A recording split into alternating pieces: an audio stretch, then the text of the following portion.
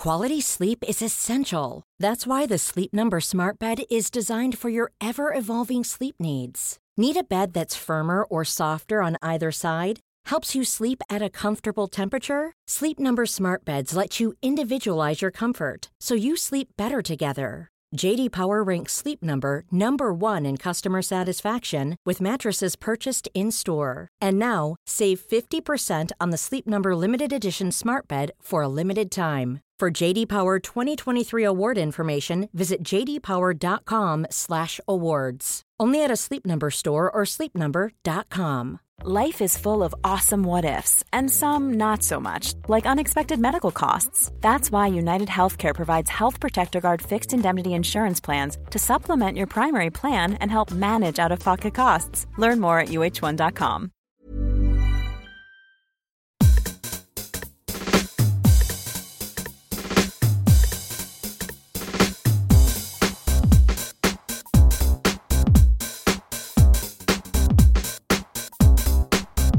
This is Eat, Sleep, Work, Repeat, a weekly series of podcasts about happiness and work culture.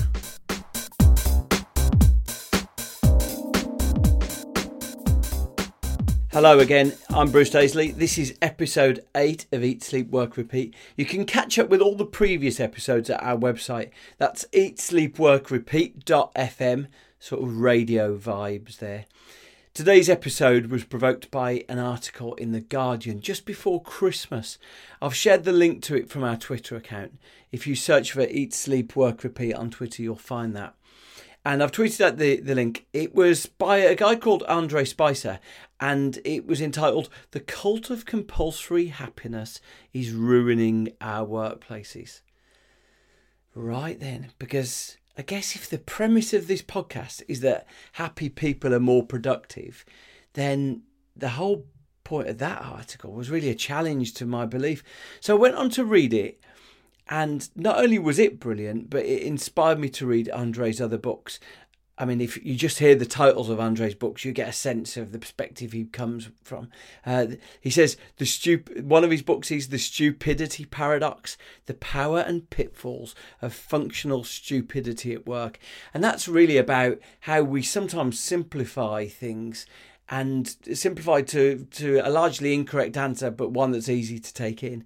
He also wrote a book called The Wellness Syndrome, which talks about how we're being made to feel guilty for often unproven tweaks to our lifestyle. His writing is sort of irascible and spiky, and I was just fascinated to meet him. I have to say, when I met him, I was worried that he was going to torpedo anything that we've discussed on these podcasts, and he was going to give evidence that really sort of disproved all of the ideas we had. Instead, it was probably my favourite interview I've done, and this is by far my favourite episode. So what you're going to hear in the next 30 minutes, we talk about a concept he calls geeksploitation. We talk about the pitfalls of open plan offices, lots more. I learned a lot of things that I think probably can really improve our working environment and our working lives. So I'll give him a proper introduction. Andre Spicer is the Professor of Organisational Behaviour at Cass Business School in London. He's also the founding director of Ethos, which is the Centre of Responsible Enterprise at Cass. He's an expert in organisational behaviour, in leadership, in corporate social responsibility.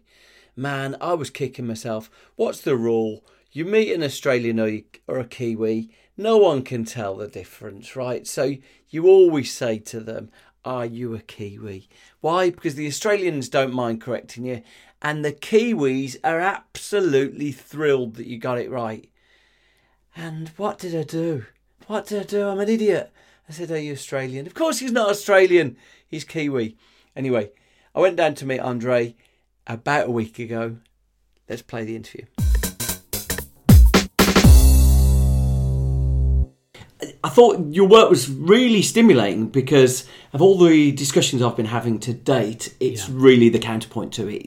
I think the one thing that probably runs through all of my preconceptions and my imaginings before was to this Albert Schweitzer quotation that you gave, that he says success is not the key to happiness. Happiness is the key to success. Mm-hmm. And so, that's an interesting idea. You're more successful if you're more happy. And I guess that was my notion when I entered this. And your work really takes issue with that, doesn't it? Yeah, sure. So if we look at kind of distribution of happiness, what we see, we know there's this curve which shows that basically money actually does equal happiness up to a certain level, right? And afterwards it sort of plateaus off a little bit. But what we're trying to point out is this idea that if you somehow get to convince yourself and make yourself more happy, somehow by hiring a life coach or doing mindfulness meditation or whatever intervention you might find, that you're suddenly going to become more successful in your life. Well, unfortunately, it's not the case. So there are many interventions which we see which try to aim at making people more happy. And often all it does is ends up making them feel either more miserable or guilty that they're not being more successful. So let me give you an example of the more miserable. There was a really interesting study done which was about maybe 10, 15 years ago. And some psychologists essentially gave people a piece of music which should normally make either people quite happy. And they told one group, okay, listen to this piece of music and pay attention to how happy you're getting. It's a very happy piece of music. You should get happy by doing it. The second group, they gave them the music and just said, listen to it, right? And then they measured them before and afterwards about whether they were happy listening to the music. And what they found was the group that was told, pay attention to the music and make yourself more happy by doing it, actually became more miserable after listening to the music. And the other group who weren't told to be more happy became more happy. So what this begins to point towards is that if we're constantly told in our life, be more happy, focus on the good stuff in your life, la la la, what you often end up doing is missing the things which actually genuinely make you happy. So sometimes this over attention we give to happiness, I guess, draws out, it means that we end up finding the things which would normally make us happy actually end up becoming something which is embittering. Maybe that should have made me more happy or something like that. So that's the first point. The second point is this relationship between happiness equals success. What we've seen in the last, like if we take the last 10 years, we've, had the Great Depression. And one of the reactions, strangely enough, of policymakers, but also corporations as they were firing people, as the government was cutting back on welfare, etc., was to say, okay, we're not going to give you anything, but what we can give you is a life coach. And if you can increase your happiness rating, then that's great. So it seems that people aren't being willing to be given a pay rise or better work conditions, or in the case of government services, basic government services, we'll cut all of those things. All you get now is a life coach, and you get then a boost in happiness. And most of the time that doesn't happen. So and the weird thing is that if we take it back to the workplace, what we know is that the actual major causes of happiness at work aren't necessarily, having an upbeat attitude, life coach, all that sort of stuff. It's actually just the design of the work itself, right? So do you feel like you have autonomy over your work? Is your boss, fairly nice to you? Do you feel like you're doing something purposeful? Those things is what leads to happiness. It's not, do you have half an hour, one time a week to do some mindfulness meditation?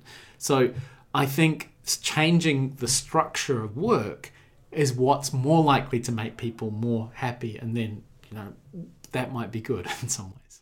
Right, so it's almost like happiness should never be the goal of the company. Is that what you're basically saying? Or it shouldn't be directly the goal. So you shouldn't be trying to do things. You should be more thinking, what are the components of the job that might correlate with people being more motivated or happy, but don't set out to do those things. Yeah. So the basic idea is that if you set out to get happy, it's likely you're going to end up more miserable. Often happiness is something which you find obliquely, right? So let's just take an idea that you're going to go for a walk up to the top of a hill, and it's a beautiful day. If you're constantly thinking, how happy am I getting? My goal is happiness of walking up here. It's likely that you're not going to find that particularly happiness-inducing. However, if you say, I want to get to the top of the mountain, then it's likely along the way you might see a beautiful vista, and then you might surprise yourself, I'm happy here. The English economist John Kay makes this point where he talks about obliquity, so obliqueness. So we often achieve the greatest goals in our life, which might be, say, happiness, if we think that's important, obliquely, right? We find it. But by not expecting it. So maybe the times you've experienced happiness in the last week or so, might have been not when you were planning for it, but it came about in another way, right? So I guess it's thinking about what would obliquely make us happy. And if you begin looking at a lot of the science on this topic, what you'll find is it's stuff like commuting distance. So for instance, if your commuting distance goes over around about 30 minutes a day, your happiness ratings shoot down. It's things like work stress, having less autonomy at work. It's things like provision of public services. Also, like if you're in a very how would you call it, competitive environment, you're seeing other people around you who are far better or worse off than you, it's likely your happiness ratings are going to go down. So it's all of these things which aren't necessarily about mindset, but more the kind of context around you, which is likely to make you less or more happy. I mean, we know that, for instance, depression is one of the major drivers of unhappiness, and that's linked with all of these other things rather than just mindset. And you touched on one thing there that I wanted to briefly cover on. So in one of your books, you talk about mindfulness, and we've mentioned mindfulness there. And I think, like you say in your work, you say that mindfulness has become this thing that we feel bad if someone tells us that they're spending time meditating, they're doing mindfulness. Yeah. We feel bad that we're not doing that. Yeah. And you say really explicitly, mindfulness is bad science. There's no correlation with mindfulness and any reduction in absenteeism or anyone feeling more fulfilled in their work? Well, so mindfulness, there's actually a lot of research which shows mindfulness is good for certain individual level things, right? So anxiety, for instance, or ability to focus on a task for a significant period of time. Yeah, there's good evidence about that. Even for instance, in the one area I teach is in corporate social responsibility. And what we find there is that one of the only few ways you can actually change people's ethical orientation is to put them in mindfulness training, strangely, in a course. But if you want to say, okay, I want to transform my company as a whole by giving people an hour or half an hour of mindfulness every day, that ain't going to happen, right? There's not a lot of evidence for it. But there is evidence about individual level stuff, right? So just if I take myself, I'm at the end of just today handing in a large book manuscript, and very stressful time for myself and my co-author. And a few nights ago, I sat down and did 15 minutes of mindfulness, right? And I felt more focused and better and less anxious for it. But if I was forcing my whole company to do that, that's not necessarily going to mean the whole company transforms, right? So it's meaning that individual level transformations might make a difference for the individual, but it's not going to save your whole company. Maybe if I can just give you one small example of that. I remember sitting on a panel once where there was a woman from the Department of Health there. And the Department of Health is, constantly going through changes, and it's under huge pressure, and basically most people who are quite senior there are off on stress leave and so forth. So, they have no control because a politician comes in charge and they change things all the time. And she went off on long-term stress leave. And then she came back and she'd found mindfulness meditation. It really made a difference to her life. Fantastic. But then she thought, okay, I'll provide this and people would go along after work. And that's also great. But then this idea that you can somehow completely transform a government department by introducing half an hour of mindfulness and an hour of mindfulness after work. So it means you're staying for an extra hour after work while still having an extremely stressful day. It's not going to happen. What you should do if you really want to make work more mindful is not add half an hour of mindfulness practice. Actually think about starting to make the work processes itself more mindful, right? So let me give you an example of that. If we think about, say, open plan offices, what that does, sometimes it's great for communication, but mostly data suggests that people just get distracted, they get more ill, they find them more stressed, there's more absenteeism, all of these kind of things if you have flex work desks or open plan workspaces, because they're getting interrupted. Now, if you do a survey and ask people, why did you have a good day today or not? This is what Harvard Business School did recently.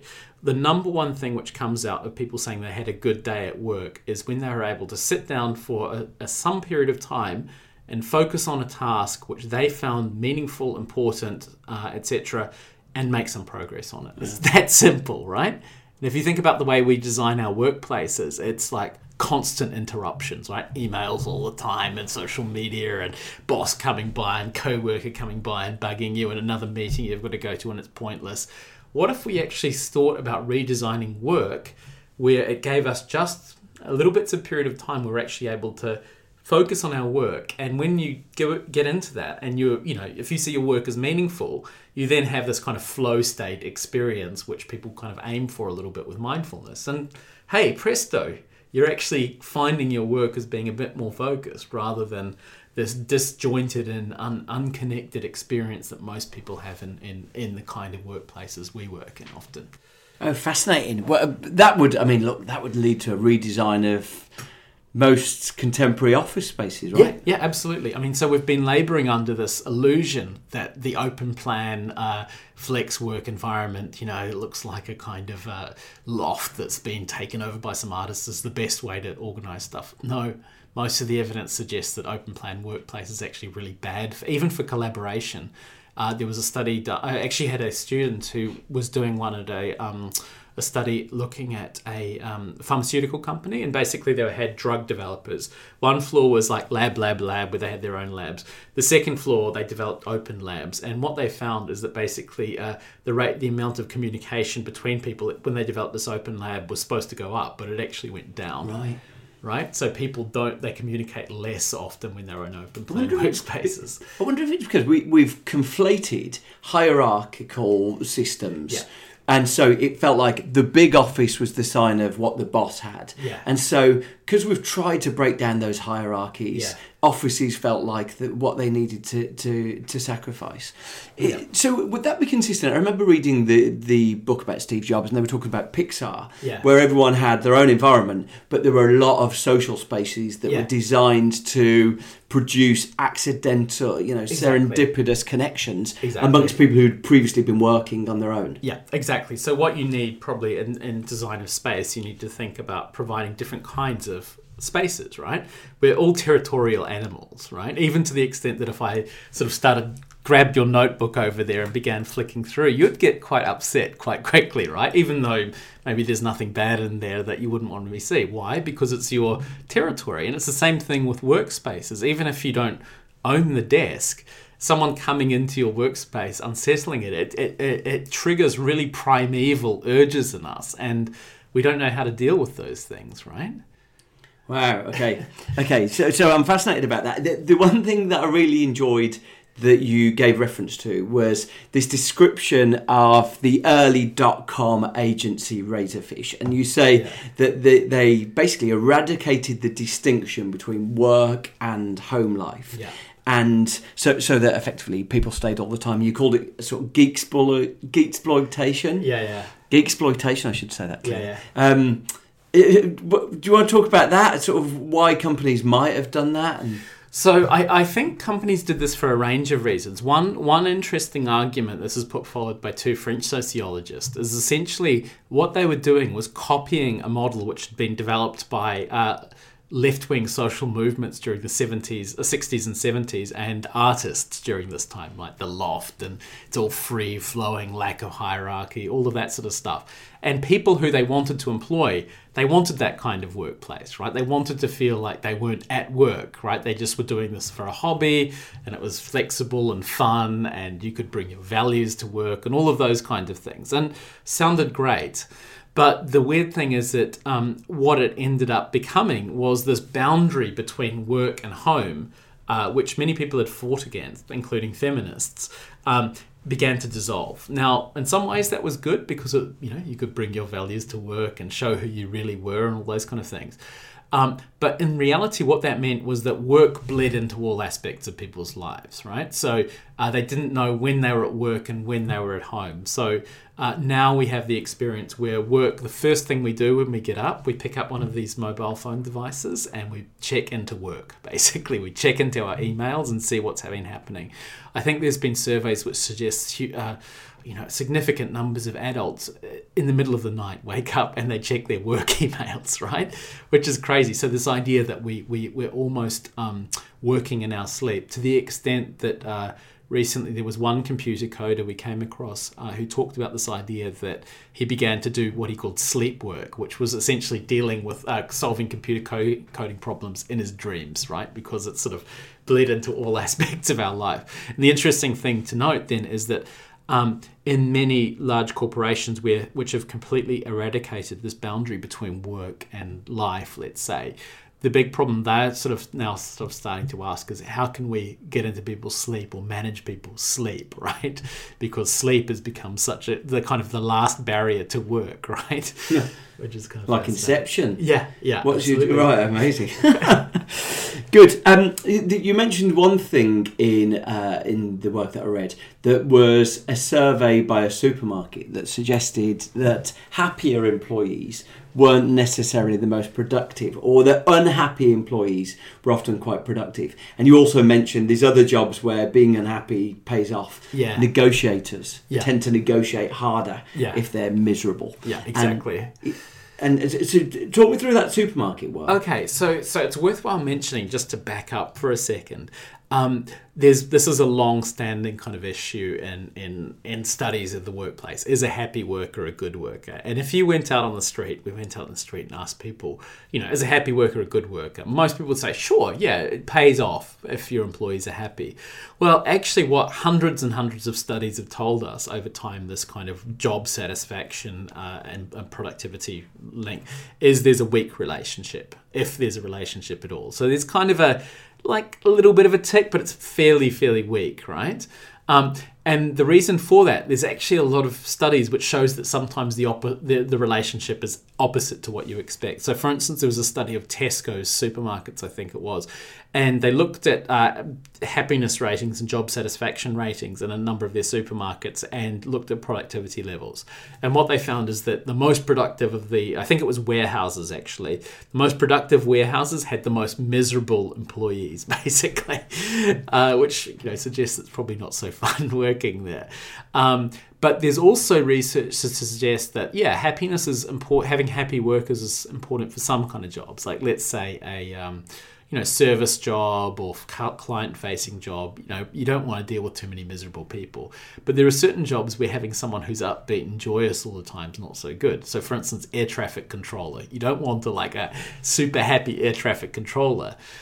Same thing with, as you mentioned, negotiators. That often negotiators who are a bit angry sometimes often get the best outcomes. And the weird thing is that even artificial intelligence is beginning to learn this. So I noticed last week that Google's artificial intelligence it's begun to learn in its negotiations. It pays off to be angry and evil sometimes, because you sometimes get the best outcomes rather than being nicey the whole time. So I guess the point here is that for many jobs, having just focusing on happiness as one discrete emotion is probably problematic, and you actually need to prompt a range of other emotions. The final thing I kind of just add on to this, it's really interesting to see what more broadly about the debate of this. Many of the experts around happiness are beginning to say, well, happiness isn't the only thing which counts. Actually, one of the major things that people go in their lives more generally and also at work are looking for is not necessarily feeling happy all the time, but it's actually a sense of meaning, right? So we seem to be seeing this movement from kind of happiness to meaning, and often those two things aren't particularly correlated. So there's often jobs that people might do that don't make them particularly happy, but they often find it extremely meaningful, right? So in many ways, the question which we might ask ourselves is not necessarily how do you make people happy at work, but how do you make your work more meaningful? Right. And the way to do that, I think, the recent psychological literature suggests that to make things more meaningful, you need kind of three factors. Number one, what they call kind of, it's basically being able to understand what's going on. Like, what's the story of my career history? What's going on here at work? And people who feel like they're able to describe a fairly coherent story of their careers, of their lives, and also of their organizations, that's meaningful for them, right? The second thing is they have a clear goal or end purpose or value which matters to them. And that's not maximizing shareholder value. It's doing something which, has a value. So, for me, it's educating students and doing research and communicating my ideas. For maybe someone who works in the health sector, it might be, making people well again. For maybe someone who works in a bank, it might be helping their clients. So a broader purpose that they find meaningful.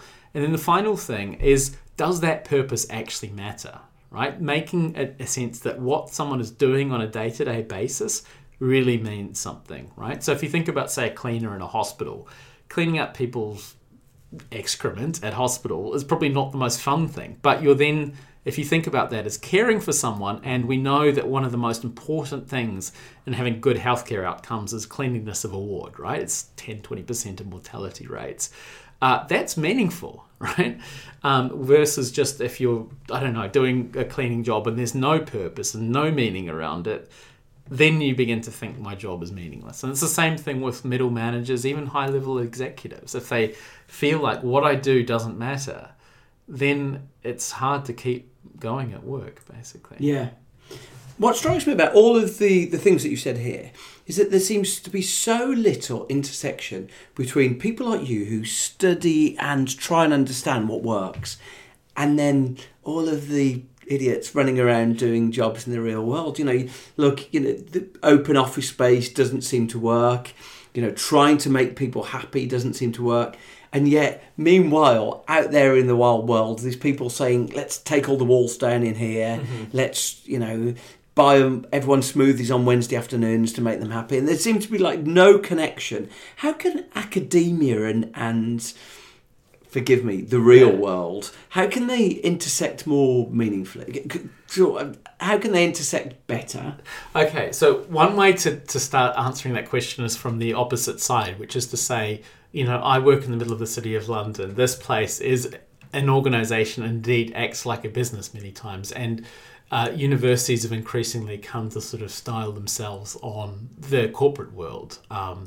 To the extent that they've started to develop all of the same kind of nonsense things, time-wasting activities that most people complain about in the corporate world, that Lucy Callaway, for instance, writes about all the time in her, pointless rebranding exercises, strategies that don't mean anything, meetings which go on forever and ever, etc., etc. So it's the same kind of stuff.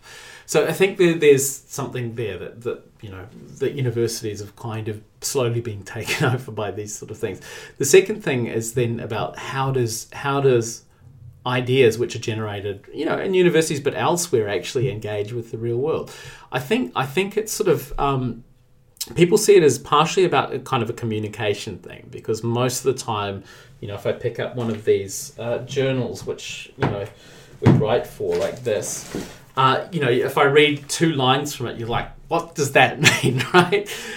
So there's a question about the language and the way it's communicated.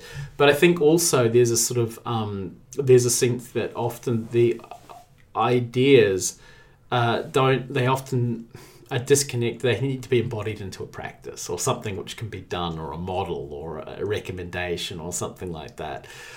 So it's about experimenting with new ways of living and doing and those kind of things. I think that's kind of, and some people do this. So for instance, if you look at the example around sort of why ideas about happiness have become so popular, there's a whole field called happiness economics, which has sort of boosted it to the top of the agenda. And it takes 5 or 10 years' time for it to sort of have an influence, if you like. If you take the example of open office stuff, it's only in the last 5 to 10 years a lot of this evidence come out. And architects, bless their souls, they tend to, if you look at their models, they have computer-generated people there. They just about never go back and say, what happened afterwards, right? So it would be lovely if they might begin to think about, well, these are these imaginary people, but then there's actually people who need to work and live here. What would our architecture look like if we really took those people into account? Yeah.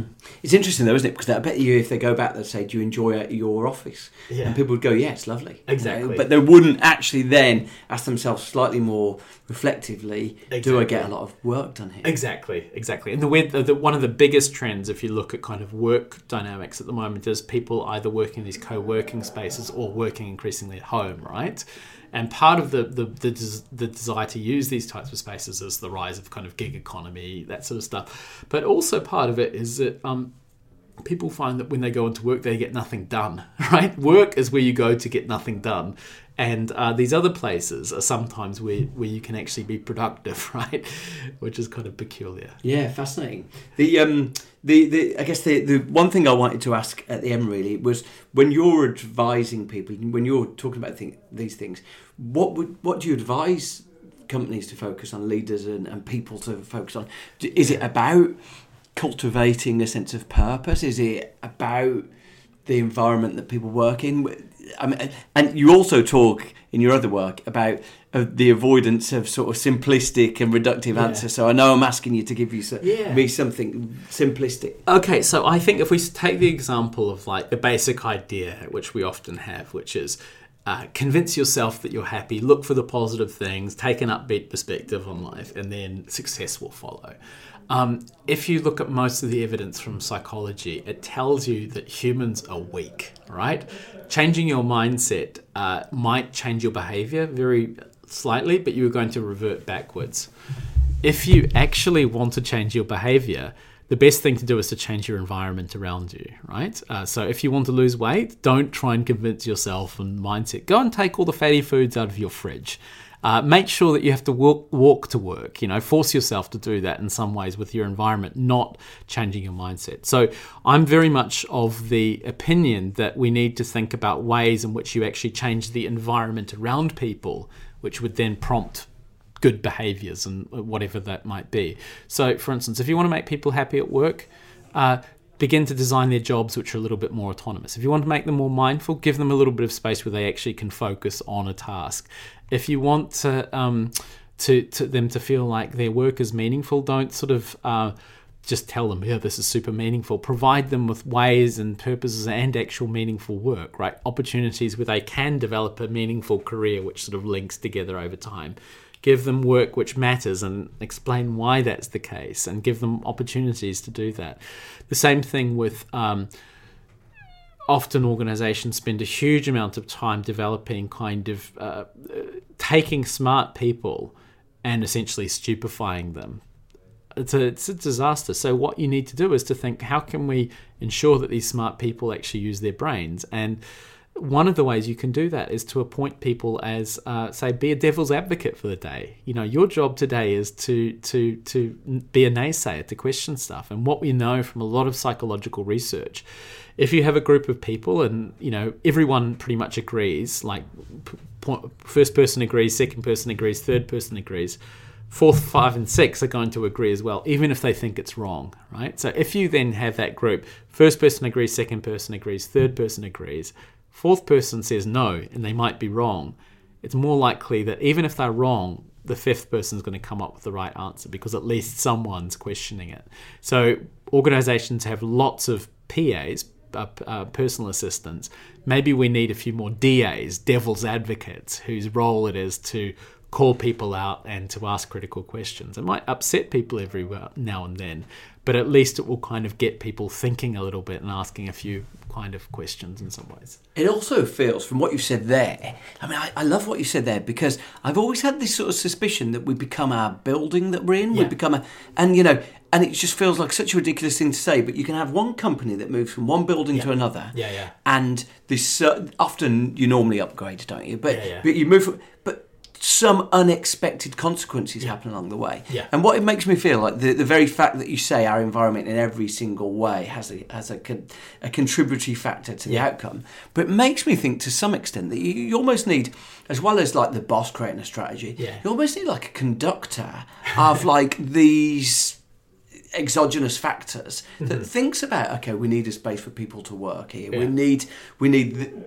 people to be thinking about the meaningful aspects of these things. Someone who's sort of system thinking as well as doing the strategy for a company. Absolutely, because often, the interesting thing is that sometimes strategy is completely disconnected with these actual day-to-day things. So sometimes strategy documents are about providing direction, but a lot of the time they're about convincing the analyst in a financial market firm that this looks good, and the percentage of strategy which is actually delivered in firms is probably quite small, I'd say. So I think, sure, do strategy. We all need to do it. Gives meaning, gives direction. But maybe you're right that there needs to be another kind of question, which is about sort of asking what's actually going on here on a ground day-to-day level, and how can we make that sort of slightly more meaningful and better for people in some ways. Many of us have those stubborn pounds that seem impossible to lose, no matter how good we eat or how hard we work out. My solution is PlushCare. PlushCare is a leading telehealth provider with doctors who are there for you day and night to partner with you in your weight loss journey. They can prescribe FDA-approved weight loss medications like Wegovy and Zepbound for those who qualify. Plus, they accept most insurance plans. To get started, visit plushcare.com/weightloss. That's plushcare.com/weightloss. Ever catch yourself eating the same flavorless dinner 3 days in a row? Dreaming of something better? Well, HelloFresh is your guilt-free dream come true, baby. It's me, Keke Palmer. Let's wake up those taste buds with hot, juicy pecan-crusted chicken or garlic butter shrimp scampi. Hello Fresh.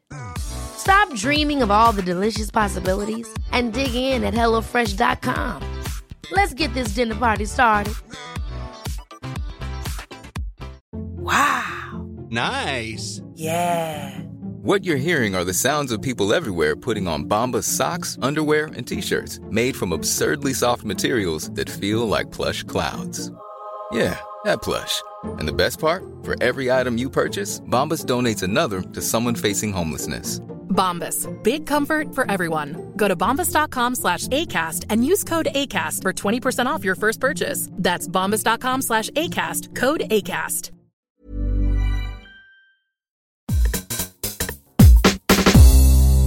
What a legend. Definitely my favourite Kiwi.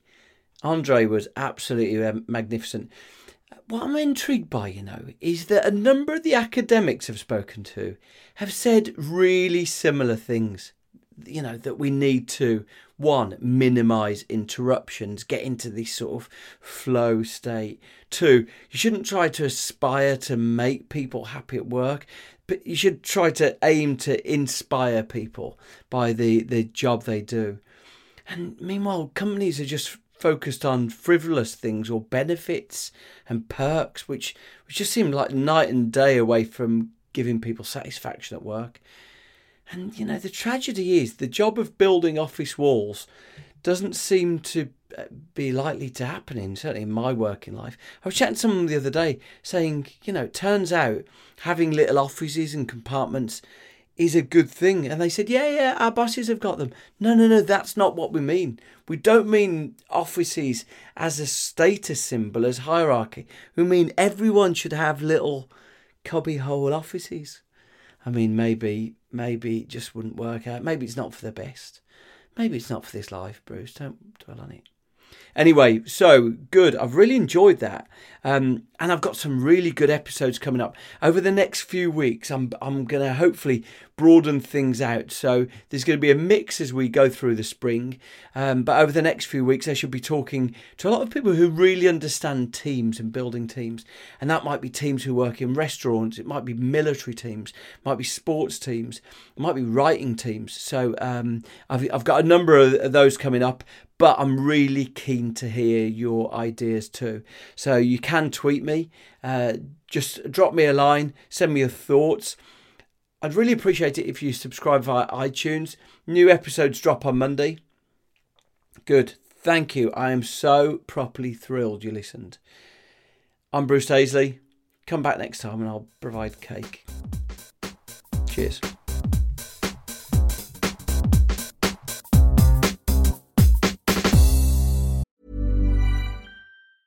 Small details are big surfaces. Tight corners are odd shapes. Flat, rounded, textured, or tall. Whatever your next project, there's a spray paint pattern that's just right. Because Rust-Oleum's new Custom Spray 5-in-1 gives you control with 5 different spray patterns. So you can tackle nooks, crannies, edges, and curves without worrying about drips, runs, uneven coverage, or anything else. Custom Spray 5-in-1. Only from Rust-Oleum. Even on a budget, quality is non-negotiable. That's why Quince is the place to score high-end essentials at 50 to 80% less than similar brands. Get your hands on buttery soft cashmere sweaters from just $60, Italian leather jackets, and so much more.